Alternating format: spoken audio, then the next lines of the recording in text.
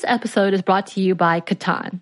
This summer looks a bit different than most summers. We're staying at home for the most part, and we're finding ourselves looking for new activities to enjoy at home.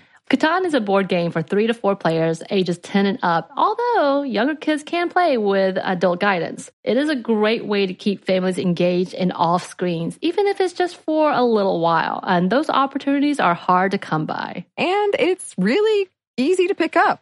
Get Catan at catanshop.com/mom. Listeners of our podcast get 10% off the original base game, Catan, by using the promo code MOM at checkout. Offer not good on other Catan titles or merchandise. Xfinity XFi is more than just fast. It's internet that gives you peace of mind security. Because if it's connected, it's protected. Yeah, even your robot vacuum. Can your internet do that? Learn more at xfinity.com/XFi. Welcome to Stuff Mom Never Told You from HowStuffWorks.com.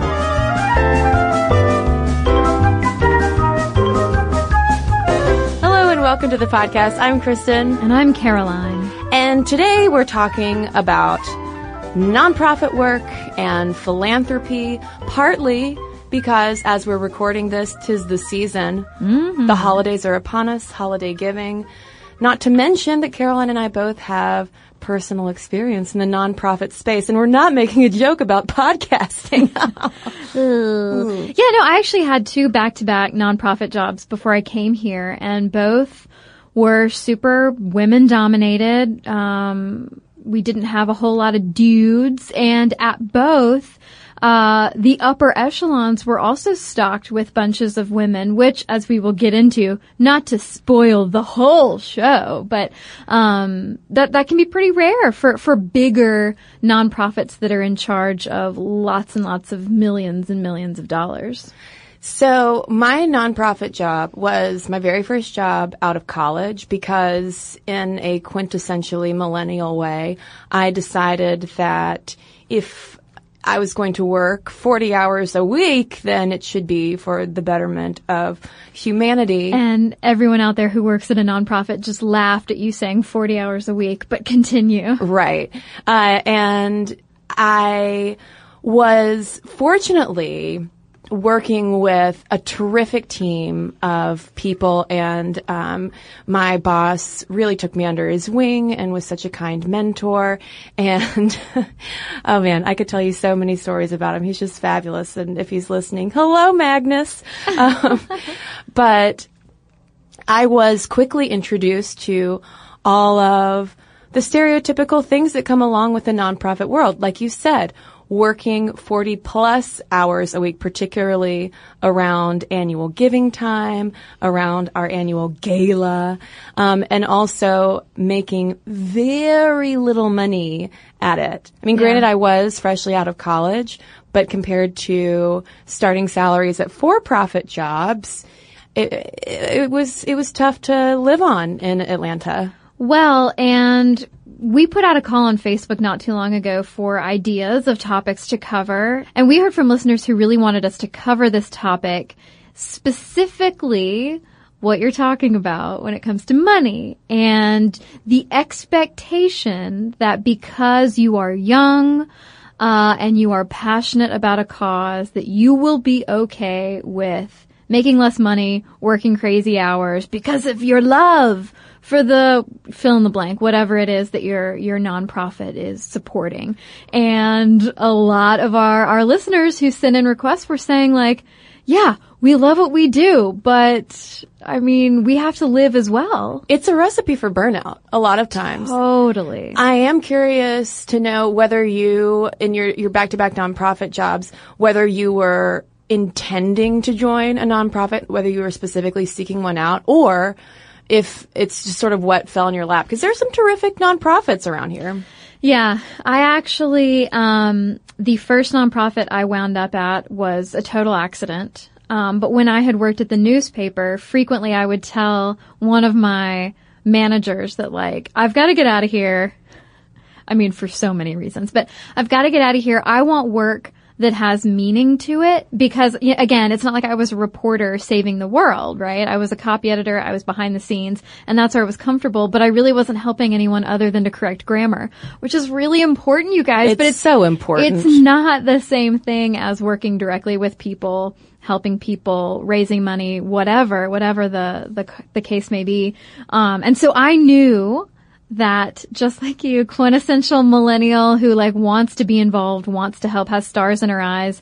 I knew I wanted to get involved with some type of nonprofit, but I also was in the thick of the recession when I was at the newspaper. And as we'll touch on a little bit later, that's how a lot of people in our generation have wound up in nonprofits, especially right out of college, because there were obviously during the recession so many layoffs, so many companies shrank, and what you would see around that time, about, not quite 10 years ago, was a lot of young people taking the jobs they could get, and a lot of those ended up being at nonprofits. So you had back-to-back ones, though. Did you ever feel in your time, especially because we don't have to name them, but they were very different experiences and very different types of places. With either of them, did you feel like you were did you feel like there was take-home value on top of your paycheck of the good feeling supporting the cause that your nonprofit was all about? Not really. No. Well, the first nonprofit was not the kind where you are necessarily helping anyone. Like a social enterprise. Right. It was, yes, it was not going out and directly helping people. The second nonprofit I worked at was a massive, massive, massive company, and it did not feel like a nonprofit, in this political season, you hear people referred to as rhinos, Republicans in name only, and I often felt that I worked at an in Pino, nonprofit in name only, because all of the higher ups did drive the BMWs and the Mercedes, and had all of the designer clothes and bags. And I would never begrudge anyone that kind of stuff if they can afford it and that's what they choose to do. But the only time I truly felt that I connected with the people that we were working for was when I actually did interviews and wrote articles about the families and the children. And then that was rewarding because you'd end up speaking with someone on the phone for 2 hours and crying with them because their child survived cancer, So a little bit of a different situation. And I think that the larger, as we're going to talk about, the larger of a nonprofit budget that you get, the wider of a gap that you see between the entry-level coordinators, say, who are freshly out of college like I was, and your CEO who is wining and dining with wealthy people, partly because that's the way that you drum up money. Yeah. But there are also, questionable issues around that, especially when you look at the gender breakdown of the nonprofit sector.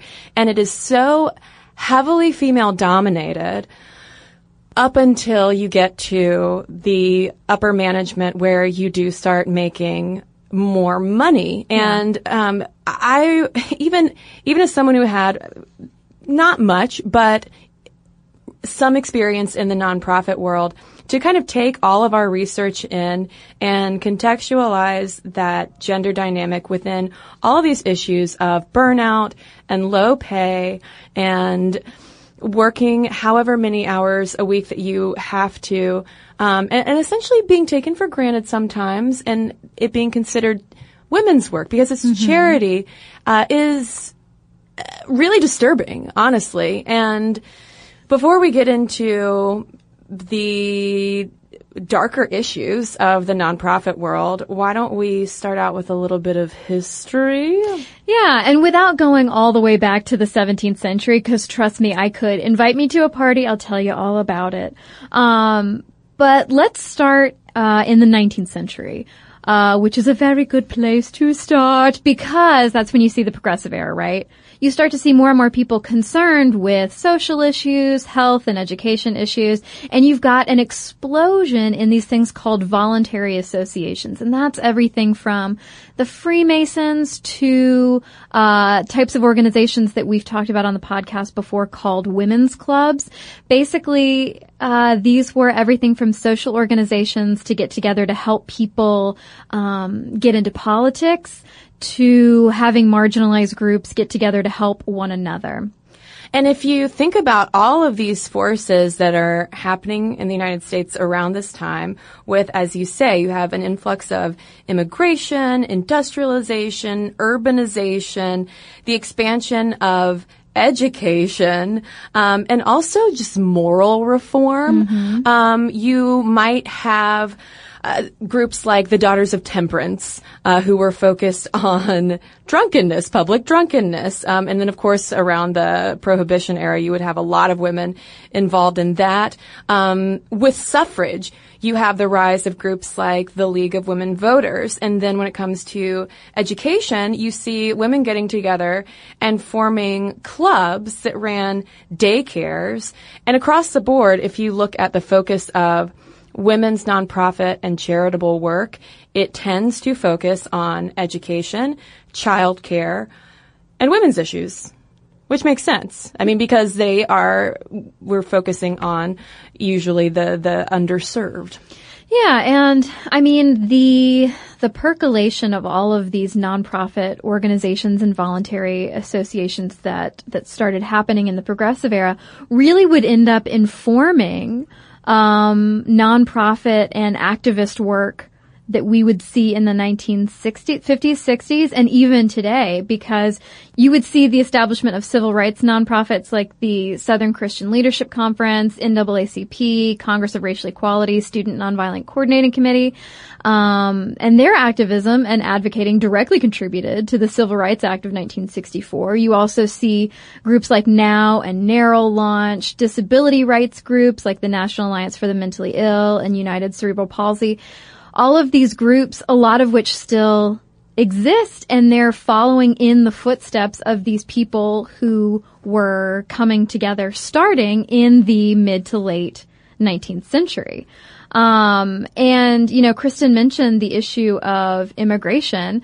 Also in the context of the time, you have to think about the fact that we had in this country a lot of Roman Catholic, German, and Irish immigrants who brought their traditions of voluntary action and charitable groups to this country. And they, in their neighborhoods, would launch what one source referred to as a benevolent empire of schools, orphanages, temperance societies, and social welfare groups to help their communities and help look out for each other. Although, of course, like that's not just a European import. If you look at Native American groups and cultures around the world, I think it's a natural human impulse a lot of times for us to get together and help out where perhaps more traditional institutions or governments leave off. Exactly.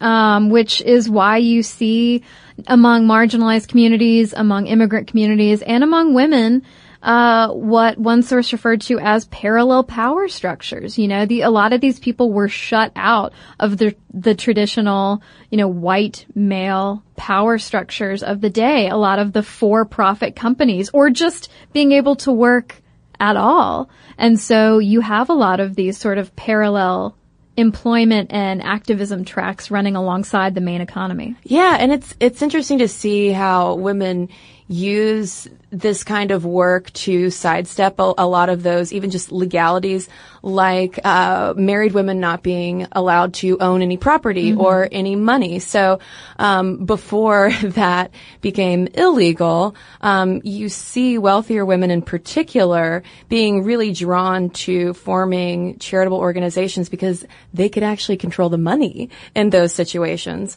Or kind of on the flip side of that, a lot of even earlier charitable work by women centers around religious groups and nunneries. Right. Because, again, that's the only way that they can have more independence and say is by essentially, like, getting away from dudes.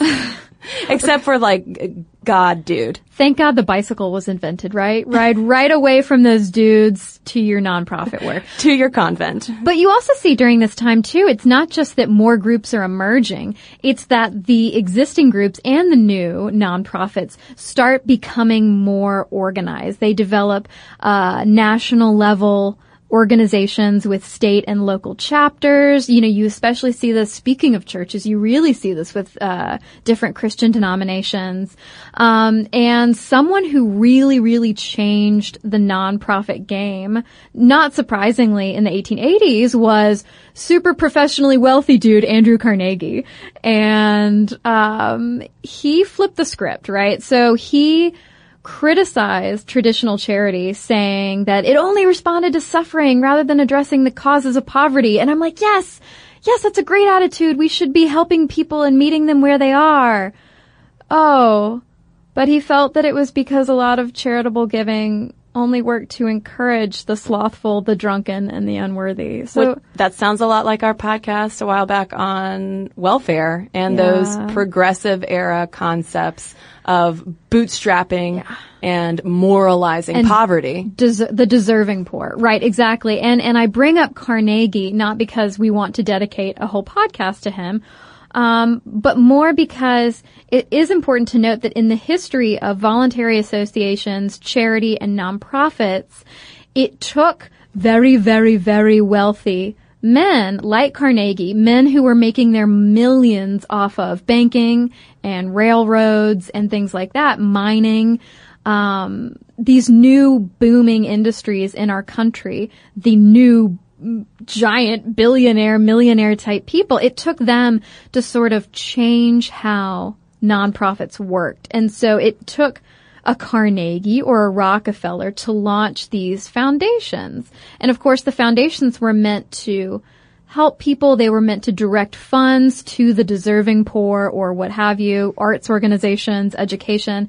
They were also a good way to protect yourself from taxation, which would definitely come into stark relief about 30 years after Carnegie started his foundation. But, you know, there's all of these big men, these railroad guys, these oil guys who are launching these early foundations. But there are some really incredible early lady foundation starters. Many of them have some problematic sides to them. They were, for sure, products of their progressive era existence.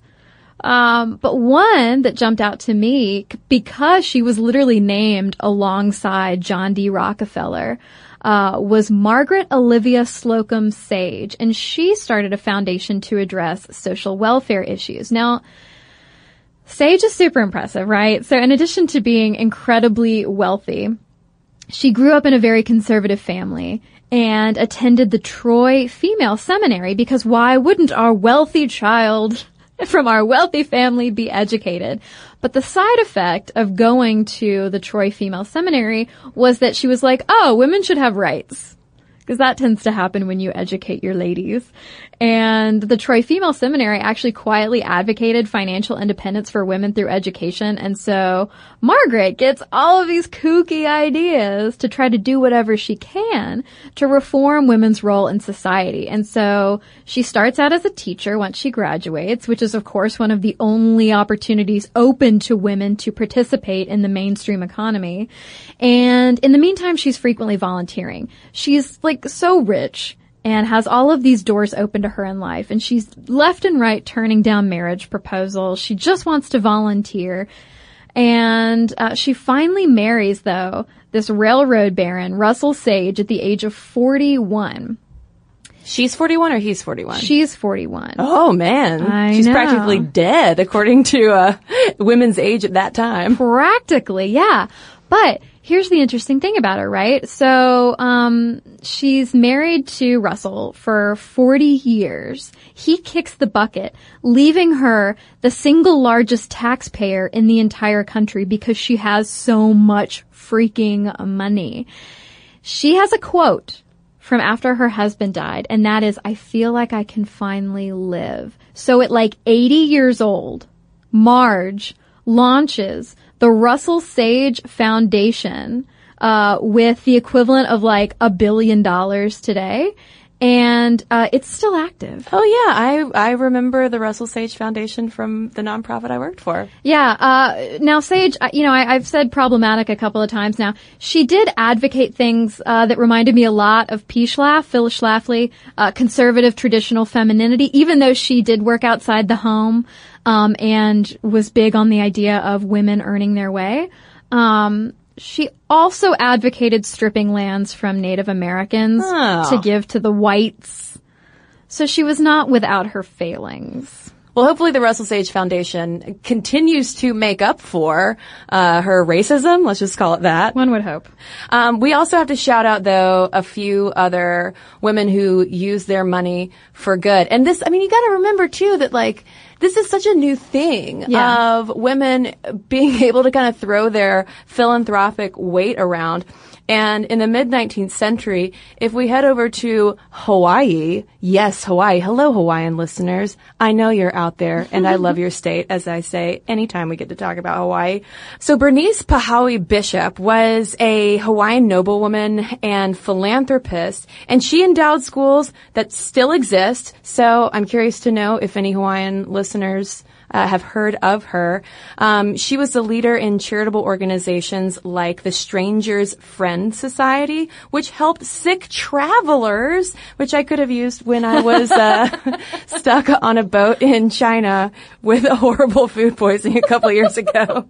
And she headed up the Women's Sewing Society, which provided clothes for the poor. And there were a lot of similar societies where women would get together and use their needlework and handicrafts to make blankets or clothes, or even during the Civil War making bandages for people. So women, using the tools that they had, which a lot of times were their hands, to make the world a better place. Yeah, and then as now, it was so important to have a great partner, right? And so when Bishop died of breast cancer in the late 1880s, her husband, who was super rich, started the first bank in Hawaii, which is still like the biggest bank in Hawaii. And I hope that's what it's called. Just the biggest bank in Hawaii. The biggest bank in Hawaii. It's so big. He continued all of her philanthropy. Nice. He knew how important helping children, educating children, providing for those less fortunate was. And so he continued to help her educational foundation thrive, which I just love it. Well, you also gotta love old Catherine Drexel. This woman was a real powerhouse, both financially and also in the work that she did. So she was around in the late 19th century, and in case you were wondering, she was a Drexel of the Philadelphia Drexels. Very important. So, like we mentioned earlier, one way that women found independence, ironically enough, was through becoming a nun. And so Catherine becomes a nun, and then she establishes missions in the South and West United States to educate and provide for African Americans and Native Americans. She also establishes orphanages, schools, and vowed not to, quote, undertake any work which would lead to the neglect or abandonment of those groups. So it sounds like Drexel, less problematic than Sage. I think, yes. I think she is generally less problematic than a Margaret Sage. And, basically her story is so fascinating because everybody in her life was like, Katie, you're too rich, you're too beautiful, you can't become a nun, you can't hide yourself away like that, you've got to stay out in society. But when she was younger and was able to travel, because her family was so disgustingly rich, the girl could travel. And she went out west and she saw what essentially white people had done to American Indians, saw the poverty, the alcoholism. She saw what was happening to African Americans who were not provided for if they had either escaped slavery or had been freed and had no, basically, communities of support. And so she was basically like, I'm going to grow up and I'm going to help people however I can. And she went to Rome. She got an audience with the Pope, and she's like, I need you to send missionaries to America to help these neglected people. And the Pope was like, hold up a mirror. You are it. And she was like, oh, well, I guess I should become a nun. And so she actually ends up, post becoming a nun, she gets a grant from Drexel University, because that's her uncle's school that he established. And with the money, she and her fellow sisters founded Xavier University in New Orleans, which is the only historically black Catholic college in the U.S. And she was an outspoken advocate, both vocally and with money, for aid to reservation schools and anti-lynching efforts. And in the year 2000, she became a saint. Oh. That's our second saint on the podcast. We've got St. Catherine Drexel and St. Polly Murray. Also shout out to New Orleanians. Love your city. This is just a geographical shout out episode for me. I've always wondered though about Xavier, because I have friends who went to Loyola and LSU, which I know is not in New Orleans, but Baton Rouge, but nonetheless, they're all right there. And I had no idea about this history of Xavier, because driving into the city, you always pass this like giant sign for it. And now I want to go visit the campus. Around the same time, though, we have Mary Elizabeth Garrett, and her story reminds me of Monopoly because she was the daughter of the B&O Railroad president. And since she was born with a vagina, she couldn't exactly take over the family business. But with a massive inheritance, she did manage to establish a philanthropic group of super rich ladies called the Friday Evening. Dude, I totally want to start a band that's called like Caroline and the Friday Evening. Oh, that's good. 'Cause it just sounds cool that around this time, you've got all of these, like, smoky, dark men's clubs, right? Where all of the boys are getting together and helping each other succeed in the world. Well, here's an old girls club, an old rich girls club. Well, and think about our episode on International Women's Day and the labor reform movement, and how women, well-heeled women like Mary Elizabeth Garrett and her Friday Evening friends would go out in their furs and fancy cars and things, and would sort of serve as a barricade for all these working class people who would be striking for union rights, and doing what they could, because the police, of course, were not going to come after and arrest a Mary Elizabeth Garrett. So it is cool to see how women at this time were, yes, they were born into massive wealth, but you do have some of them who were using it not just to buy fancy new dresses. Well, and what's so wonderful, we mentioned that women and generally communities who were marginalized had to create these parallel or alternative power structures. And the thing that comes with money is that you can get people to do what you want.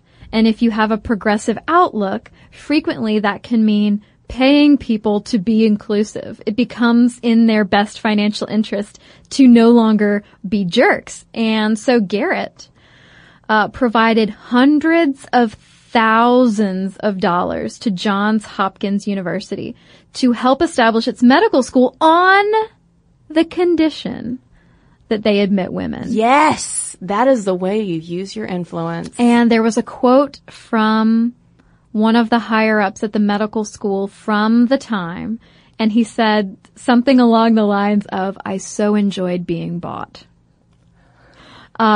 Basically, it worked out for everyone. You get to have a prestigious medical school, and women get to be educated to be doctors. Now, someone who was not born into wealth, but who worked her way up, was Sarah Breedlove, better known as Madam C.J. Walker. who in 1916 launched the Madam C.J. Walker Benevolent Association.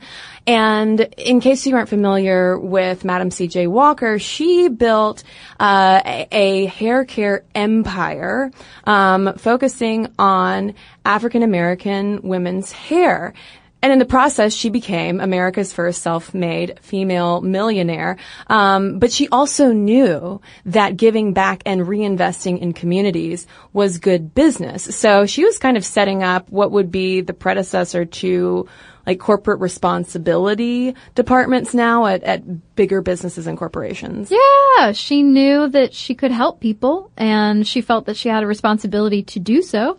But she was a smart cookie. Oh yeah. I mean, well, and also knowing too the importance of investing in Black communities in particular. So with her benevolent association, she trained and employed women in the U.S., Caribbean, and Central America. And just across the board, she was a huge philanthropist and advocate for African Americans. And I mean, it wasn't only, the importance of just investing in communities and the return that you would get on that from, the uplift, the general uplift, but also some good PR, Totally. She was, you would imagine that someone who reinvented herself as a Madam C.J. Walker knew the power of PR. And at this point, we have to take a leap in time to look at our modern nonprofit landscape, which we're going to do when we come right back from a quick break. This episode is brought to you by BetterHelp. So we know, listeners, it's been rough for a lot of people out there, and we've been very open about our experiences with therapy and how it's been so helpful for us in the past and in the present. And because of that, we wanted to highlight a service that we think might be of help to you all, BetterHelp, which offers licensed online counselors who are trained to listen and to help. You can talk with your counselors in a private online environment at your own convenience from wherever you're comfortable. And BetterHelp counselors have expertise in a broad range of areas. They can give you access to help that might not be available in your area. And you just have to fill out a questionnaire to help assess your specific needs and then get matched with a counselor in under 48 hours. BetterHelp is an affordable option, and our listeners get 10% off your first month with a discount code MOMSTUFF. Get started today at BetterHelp.com/momstuff. That's better, HELP.com/momstuff. Talk to a therapist online and get help. Got to tell you about Best Fiends. It's the game pretty much everybody's talking about. Morgan number 2 plays this sometimes before we start the show.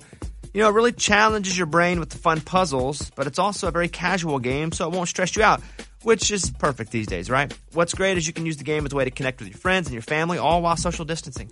The game is so much more than your average mobile puzzle game. It's 5-star rated with over 100 million downloads, thousands of fun levels, and tons of characters to collect. There are new in-game challenges and events every month, so the game's always fresh. You'll never be bored with it. You can even play the game without using Wi-Fi. So, here we go. You don't want to miss out on the game. Join millions of Americans and a lot of us here on the show who are already playing this fun puzzle game. Download Best Fiends for free on the Apple App Store or Google Play today. Just go over there, hit download Best Fiends for free, Apple App Store or Google Play. That's Friends without the R, Best Fiends. Check it out. I do think you'll like it. Friends without the R, Best Fiends.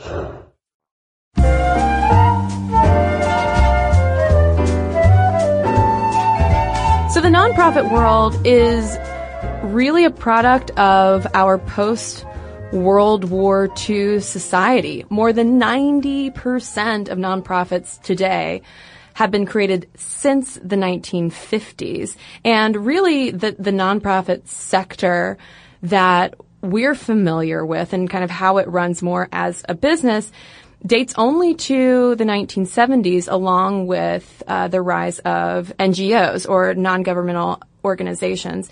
And it is the fastest growing type of organization in the world. How about that? Well, so, I mentioned earlier with Andrew Carnegie and foundations, I said something along the lines of it's a good way to avoid taxes. Well, the origins of that, and I'll go through this kind of quickly so we can get to the good gender stuff. That could be the alternate name of our podcast, by the way. Good gender stuff. Or bad gender stuff, depending. So in the wake of the Great Depression and leading up to World War II, you've got FDR, whose super steeply progressive income and estate taxes prompted the very, very wealthy in this country to find ways to avoid taxation through large-scale charitable giving. I mean, you see foundations like Carnegie's, but also like the Ford Foundation exploding. And I do not mean to say that our charitable foundations in this country or in this world are awful and have terrible motives and things like that. Obviously, groups like the Ford Foundation do incredible work. I'm simply giving you a little bit of an explainer as to why we saw, leading up to World War II, sort of this explosion. And post-World War II, you've got the massive growth of government, public sector subsidies, of charitable giving. All of these things are stimulating the growth of nonprofit enterprises even more. And so by the 70s, a massive chunk of nonprofit revenue was direct from the government thanks to grants and contracts and vouchers like the GI Bill. So basically, the impact of all of this is that, again, you see a massive rise in nonprofit organizations because essentially they're doing a lot of the work on the ground that the government can't or won't. They're almost like contracting it out to a lot of these nonprofits to handle a bunch of tasks. So in 1980, Reagan comes in and is president, and he's like, whoa. The government's way too big, there's way too much spending, and the line between public and private is way too blurry. But you've got to keep in mind that nonprofits were dependent on all this government money. So all of a sudden, you have these organizations becoming less responsive to community and client needs because they have a lot of their funding dry up from the government.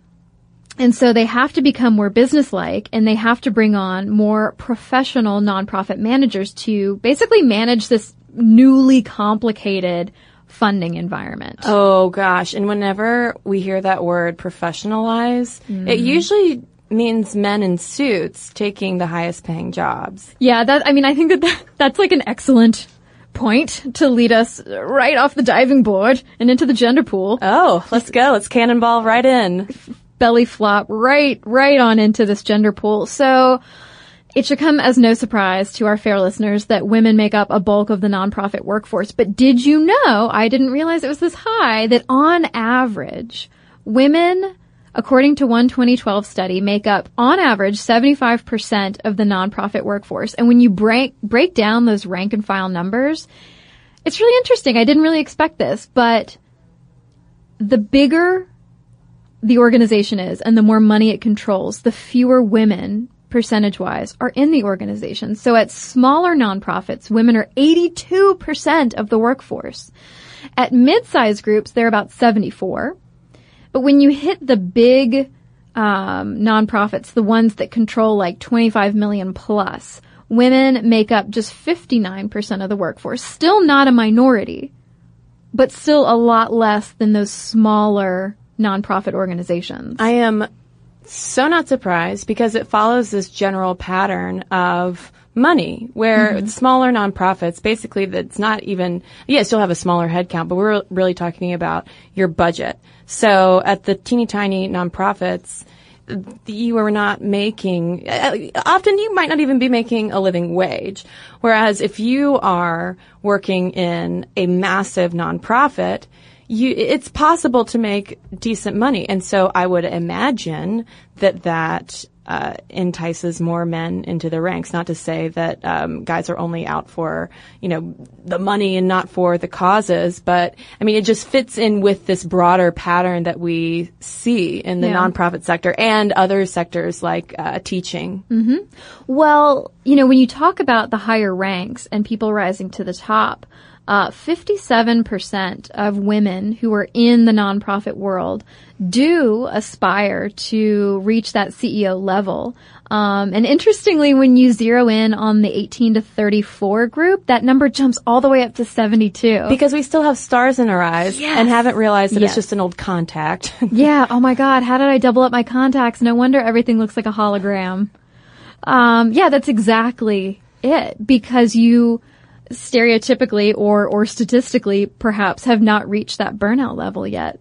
And so when you dive into why women want to be CEOs, particularly in the nonprofit world, frankly, I mean, one thing that should be so painfully obvious is like, hello, they have role models and mentors. Yeah. Just by virtue of the fact that the industry as a whole is so female dominated, you can easily see in a lot of these nonprofits women who are running them or at the top, or are managing things and in control of stuff. Do you like how vague I'm being? But basically you have footsteps to walk in. Absolutely. And you also have this perception of work-life balance because, we millennials, we love our flex time and paid holidays. I was surprised, though, to see that nonprofits tend to offer longer vacation packages. That was not my experience, but that was not mine either. People in the nonprofit world, maybe there are sectors within the nonprofit world because it is massive, obviously. That might be the case. I would imagine, though, if you're in a mid-size down to more of a grassroots organization, there's very little time to take off. Yeah, well, I imagine you're wearing more hats. Right. Literally, if you're working at a hat nonprofit. Right, but both literally and figuratively. And of course, a lot of those perks, though, do frequently come at the expense of making a lower salary. But an interesting side note I came across is that according to research, women in the nonprofit realm who are over 55 are way more comfortable asking for raises compared with younger women. Not surprising, but just an interesting side note that with experience and burnout comes basically the cojones to be like, no, you're going to pay me more money now. Well, and it might also be that their starry-eyed dreams have worn off a bit because it is another millennial value, as I experienced, to be attracted to the nonprofit sector because you want to work for a cause that you are passionate about. And thankfully, we are seeing universities developing degree plans for nonprofit management and social entrepreneurship to outline more of a direct path. But the problem is, if you are starting out, or even just not starting out, if you are still in like an entry-level position, because I know women that I worked alongside at my nonprofit who were there for years and still making next to nothing, you get into a cycle that is completely dependent on, obviously, donations and foundations and very relevant to our recent recession, government funding. And so during that time when a lot of budgets, especially government funding, just dried up, you get locked in this cycle of having no budget, but it's not like the mission goes away. And you have to, in order to apply for grants and to grow your nonprofit and expand your mission, those grantees and philanthropic organizations and foundations want to see the evidence of your work in action. But if you don't have the money to do it, then how are you going to do it? And so what you do is you have employees who are doing a lot for not a little, and you can get away with that, so to speak, the most with younger employees. Right, because it's the whole attitude that is especially prevalent in the nonprofit world of paying your dues, you're young, you are starry-eyed, and we're going to take advantage of you until we suck the soul out of your body. There's just the expectation. And nonprofit people, I want to hear from you if it's worse in some areas, better in others, if you've experienced this expectation that you will give 150% until you are just sucked dry and will step down. Now, I do want to say that it's not all terrible. This is also reminding me of a little reunion that I had with my old nonprofit managers and coworkers last year, and I was so thrilled to see one of my. I guess she was more of a manager when I was working with her, and she's now working at a very household brand nonprofit that all of you listening have heard of.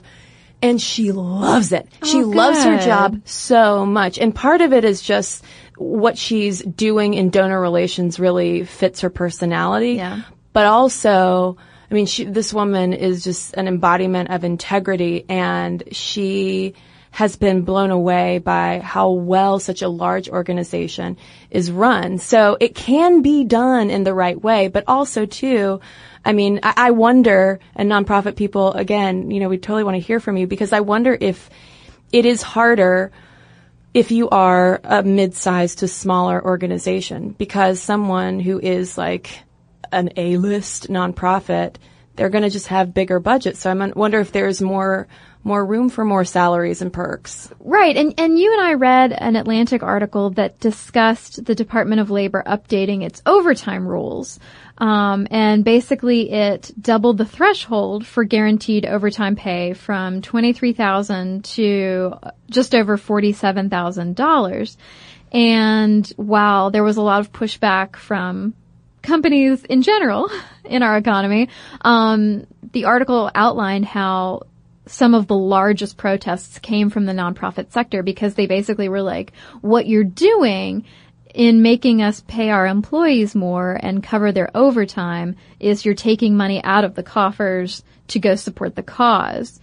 But there were plenty of other nonprofits who stepped up to sign a letter essentially saying, sure, but it is high time that we valued our employees, the people who are out there doing the work, helping people. It's time that we show that we do value them as well. Right, because what you're talking about right there are your lowest paid workers. Mm-hmm. So what the subtext of protesting that is saying like, hey, we need our lowest paid workers unpaid work. And it's like, well, where's the line?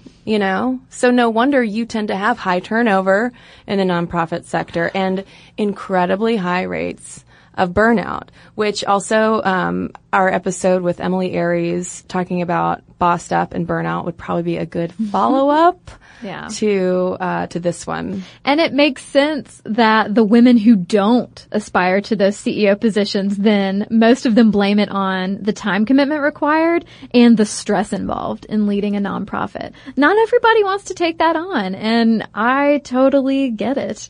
But when it comes to leadership, the CEO level stuff, the executive director level stuff, men are the ones who tend to be at the tippity top of the very top. And we see this in education. Mm-hmm. We see it in library sciences. We see it in social work, which we are doing an episode on next. Men make up 79% of CEOs at large organizations with budgets over $25 million. 79%. And compare that 79% to the fact that women make up 59% of the total workforce at those larger nonprofits.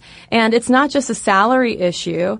A 2014 poll found that female nonprofit workers sense a gender bias. Yeah, 44% of women nonprofit workers think that their organizations favor men over equally qualified women for those chief leadership positions. And at those big $25 million plus nonprofit organizations, 40% of women said that their organizations didn't put as much effort into identifying and soliciting affluent women as it does men, which is really strange to me and not something I'd thought about. But it's a huge mistake. Deborah Mesh, who's the director of the Women's Philanthropy Institute at Indiana University, says that when it comes to people running these huge nonprofits, looking at their donors, women are not considered to be major donors or decision makers the way men are. And she said, actually, guys, women tend to be much more loyal donors than men, and they are often better at asking their network. This goes back to the Friday evening girls. They're often much better at asking their network of friends for support. And she said, we certainly see that in many studies there are financial gains for organizations when more women are on the board. So, how many women are on the board? Not enough. Women make up 43% of nonprofit board members. But again, when you get up to those boards of those humongous big budget nonprofits, that number drops to just a third of the board members. Not to mention, those women CEOs make 29% less than male CEOs at those largest nonprofits, which is a larger salary gap than in the general economy, although you see it shrink along with the size of the organization, because the smaller the nonprofit, the more women that you have working there, and it makes me kind of just want to take a nap because it's very exhausting to see women's work so completely and totally undervalued, even though without nonprofits, our society would fall apart. But here is the thing. There is a major problem with gender, okay, but there is an even majorer problem with how few people of color are in those power positions on those boards and running nonprofits. Yeah, Derwin DuBose and Ruth McCambridge both wrote about this over at Nonprofit Quarterly, and they cited a 2014 Board Source study that found that 80% of nonprofit board members and 90% of board chairs were white, as were 89% of the executives. Nearly a third of the nonprofit boards they looked at lacked a single person of color. And the thing is, those numbers really haven't changed much in like 20 years, despite the fact that you have so many nonprofits out there who say, yeah, diversity and inclusivity are our core values. And they talked to people of color who actually existed at some of these organizations. And more than 60% said that they felt excluded from power within their organization. And 13% reported experiencing tokenism. And as research from the Annie E. Casey Foundation highlighted, there is a major disconnect between the lack of diversity and who is running and controlling the purse strings of these nonprofits, and the fact that at least 60% of nonprofits are directly serving people of color. So if you aren't having that kind of representation on your boards, staff, or leadership team, not to mention your volunteers, people of color end up as passive recipients rather than active partners. And, oh, this is reminding me so much of Issa Rae's new show. Oh my God, I was just going to say that. On HBO, it's called Insecure, and she works at one of these quintessentially white, smaller budget nonprofits, and she's the token black person. Yeah, because we're gonna help the urban youths. But really, it crystallizes a lot of this podcast. We could have just said, hello and welcome to the podcast, go watch Insecure. I mean, you should do it anyway. It's a really good show. But it's a fairly accurate representation. Yeah, and Tiziana Deering, who is a Boston College professor and the former executive director of Harvard's Hauser Center for Nonprofit Organizations, says, as a result, we miss assets that they value in the community and run the risk of failing to understand what quality is to those whom organizations seek to support and underleverage passion for change. Because when you look at nonprofit employees, not the CEOs, but when you look at the employees, only 18% of them are people of color.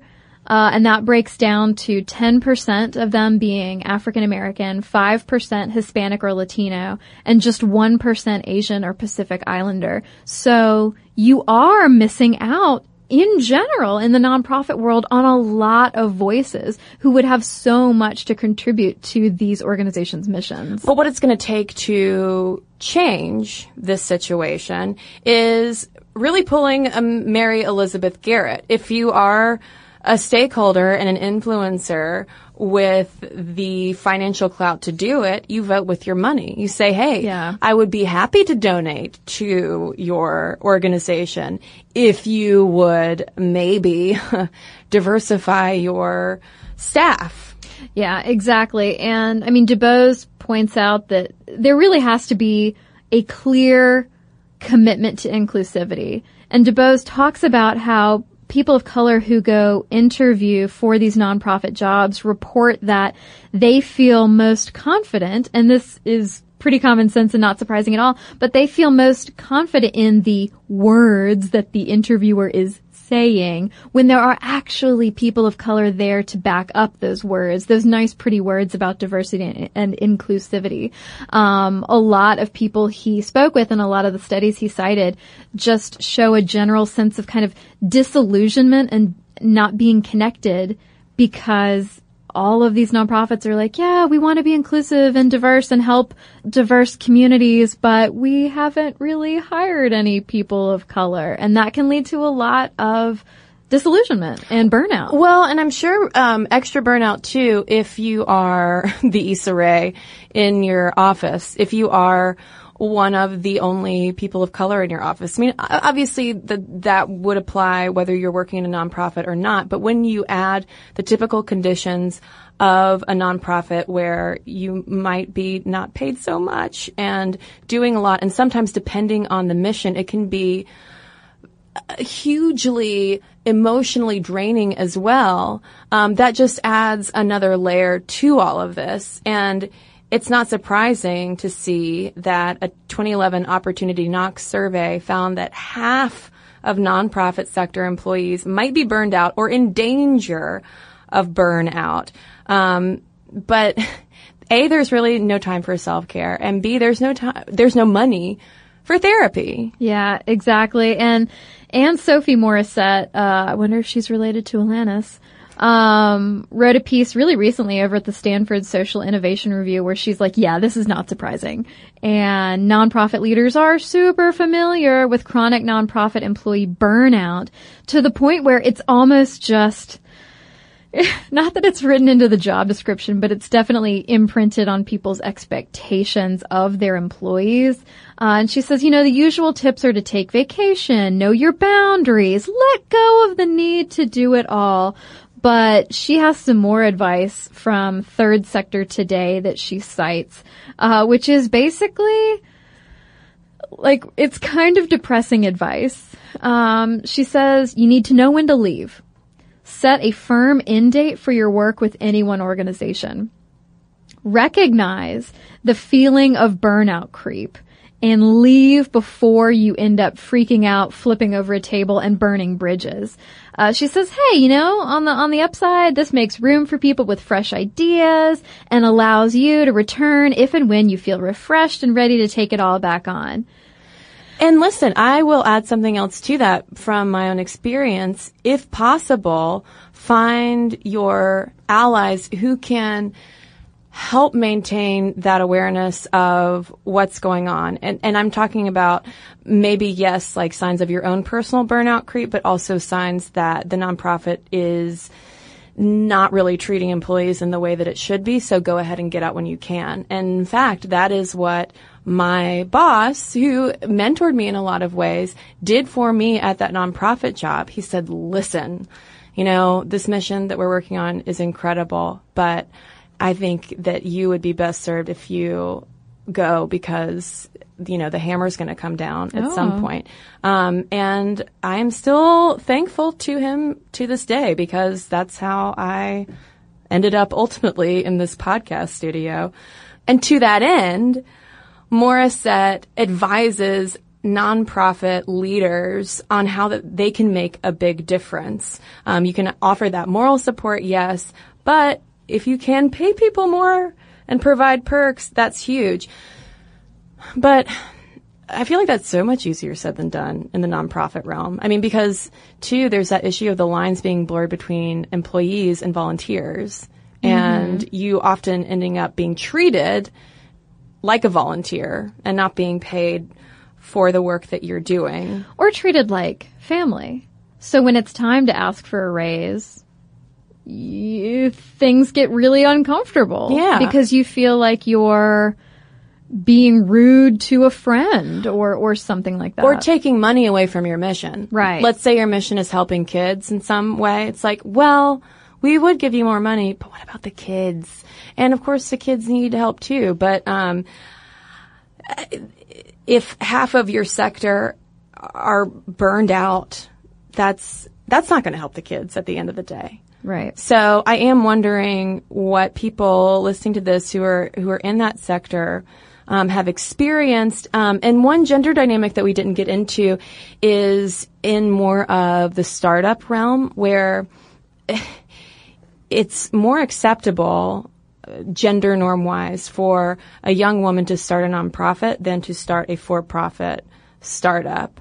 This is actually something that Emily Aries of Bossed Up writes about, her intent to start specifically a for-profit enterprise, simply because that is her vision and her goal. Mm-hmm. And, you know, she doesn't care to be steered into what is considered, you know, a more appropriate realm. You know, just go the nonprofit route. You know, women are more likable when they are leading nonprofits than when they're leading businesses.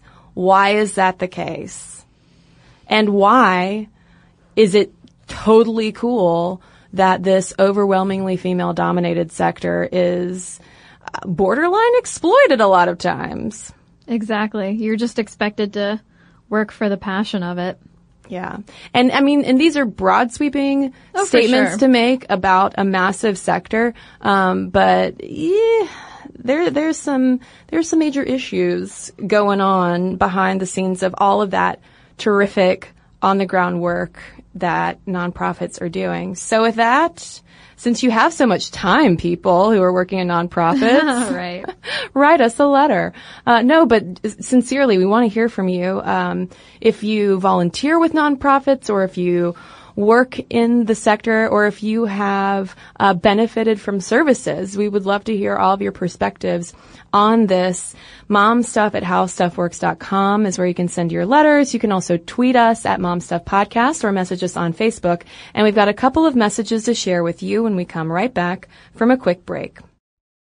This episode is brought to you by Chinet. The Chinet brand provides premium disposable tableware to celebrate moments of togetherness. Yes, and right now that is more important than ever, especially when we're all apart. So recently I had a group and we had a socially distanced barbecue where the host drew out circles and chalk that were 6 feet apart. And everyone showed up with their own chairs and beverages. And it was really convenient to have disposable products. And we just had a lovely conversation. It was really fun. Yeah. And with the disposable products, I know that the Chinet brand provides durable and trusted products, which I have used before, that let you enjoy every moment of the get-togethers and traditional or now not. And there are classic white products that can work for any gathering, or cut crystal plates and cups when you want to make something a little extra special. Disposable tableware keeps things simple and cleanup easy. Chinet products are available wherever you buy groceries, including delivery or pickup. This episode of Stuff Mom Never Told You is brought to you by HelloFresh. Get fresh, pre-measured ingredients and mouth-watering seasonal recipes delivered right to your door with HelloFresh, America's #1 meal kit. HelloFresh lets you skip those trips to the grocery store and makes home cooking fun, easy, and affordable. And while we're under a quarantine, I will say HelloFresh has so many recipes. It's been wonderful because it gets me out of my rut and I'm able to try new recipes instead of my same old, same old. And they offer contactless delivery to your doorstep for easy home cooking with the family, so you don't have to have those stressful meal planning and grocery store trips. Even better, HelloFresh's pre-portioned ingredients means there's less prep for you and less food waste. So if you're ready to try some of the delicious food from HelloFresh, go to HelloFresh.com/momstuff80 and use code momstuff80 to get a total of $80 off, including free shipping on your first box. That's HelloFresh.com/momstuff80 and use code momstuff80 to get a total of $80 off and free shipping on your first box. Additional restrictions apply. Please visit HelloFresh.com for more details. All right. I have a letter here from Brittany in response to our Oprah Wasn't Built in a Day episode, and she says, all I can say is thank you. Literally the night before I listened to this episode, I was on my couch crying over a glass of wine with my husband because I hate my job and feel frustrated that I cannot break into the field I want to work in, which is HR. The frustration came because as I was reading through literally hundreds of job postings, it became increasingly clear to me that I was not qualified for these jobs despite my bachelor's degree in business and my human resource management certificate. Enter Smenty. Quote, women don't apply to jobs until they feel 100% qualified, whereas men will apply when they feel only 60% qualified. Wow. I rewound the podcast twice to listen to that again. In that moment, I had an epiphany. I constantly feel overqualified and bored at any job I have. No wonder. Considering I apply to jobs that I'm already completely qualified for, so within 2 months I am bored out of my skull. Since listening to the episode, I have applied to HR jobs that I am 60 to 80% qualified for. I also taped a piece of paper to my bathroom mirror that reads, Oprah wasn't built in a day. Great reminder every morning to just keep going. Thank you for your awesome podcast and for inspiring me to go after my dream job. Brittany! Oh, Brittany, now we're going to be crying into a glass of wine. I'm so happy for you. And girl, let me tell you, that 60% versus 100% thing lit a fire under me too. And I am so happy for you. So I have a letter here from Alyssa about the same episode. And she writes, Oprah wasn't built in a day. Seriously, could not have come at a better time for me. I'm in my first semester of grad school, working on my Master of Library Science. Shout out to your librarians episodes. And I've had a rough couple of days academically. I goofed pretty majorly on 2 different assignments, and I definitely had a cry myself to sleep, want to give up moment.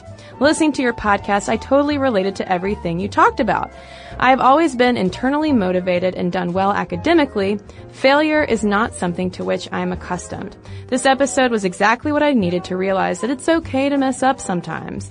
It was just 2 assignments in a 2-year program that I'm super excited about. Life goes on. Just as Oprah wasn't built in a day, neither is a master's degree.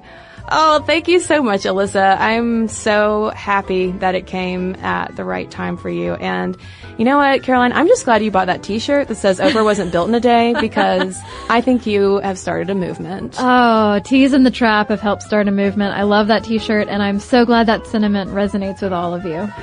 And if you have a letter to share with us, momstuff@howstuffworks.com is where you can do it. And for links to all of our social media, as well as all of our blogs, videos, and podcasts with our sources, so you can learn even more about nonprofits, head on over to stuffmomnevertoldyou.com. For more on this and thousands of other topics, visit howstuffworks.com.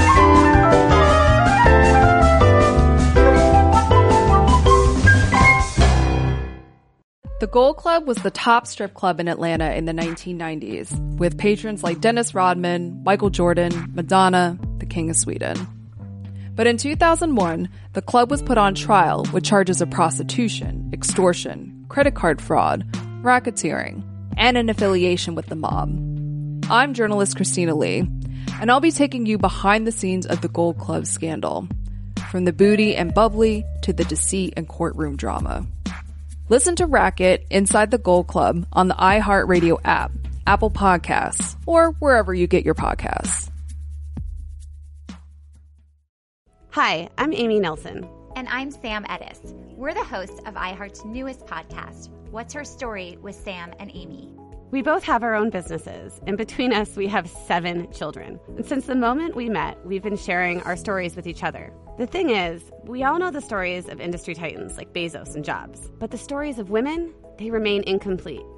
We ask questions no one else even touches. We are not afraid to get personal. So listen to What's Her Story with Sam and Amy on the iHeartRadio app, Apple Podcasts, or wherever you listen to podcasts.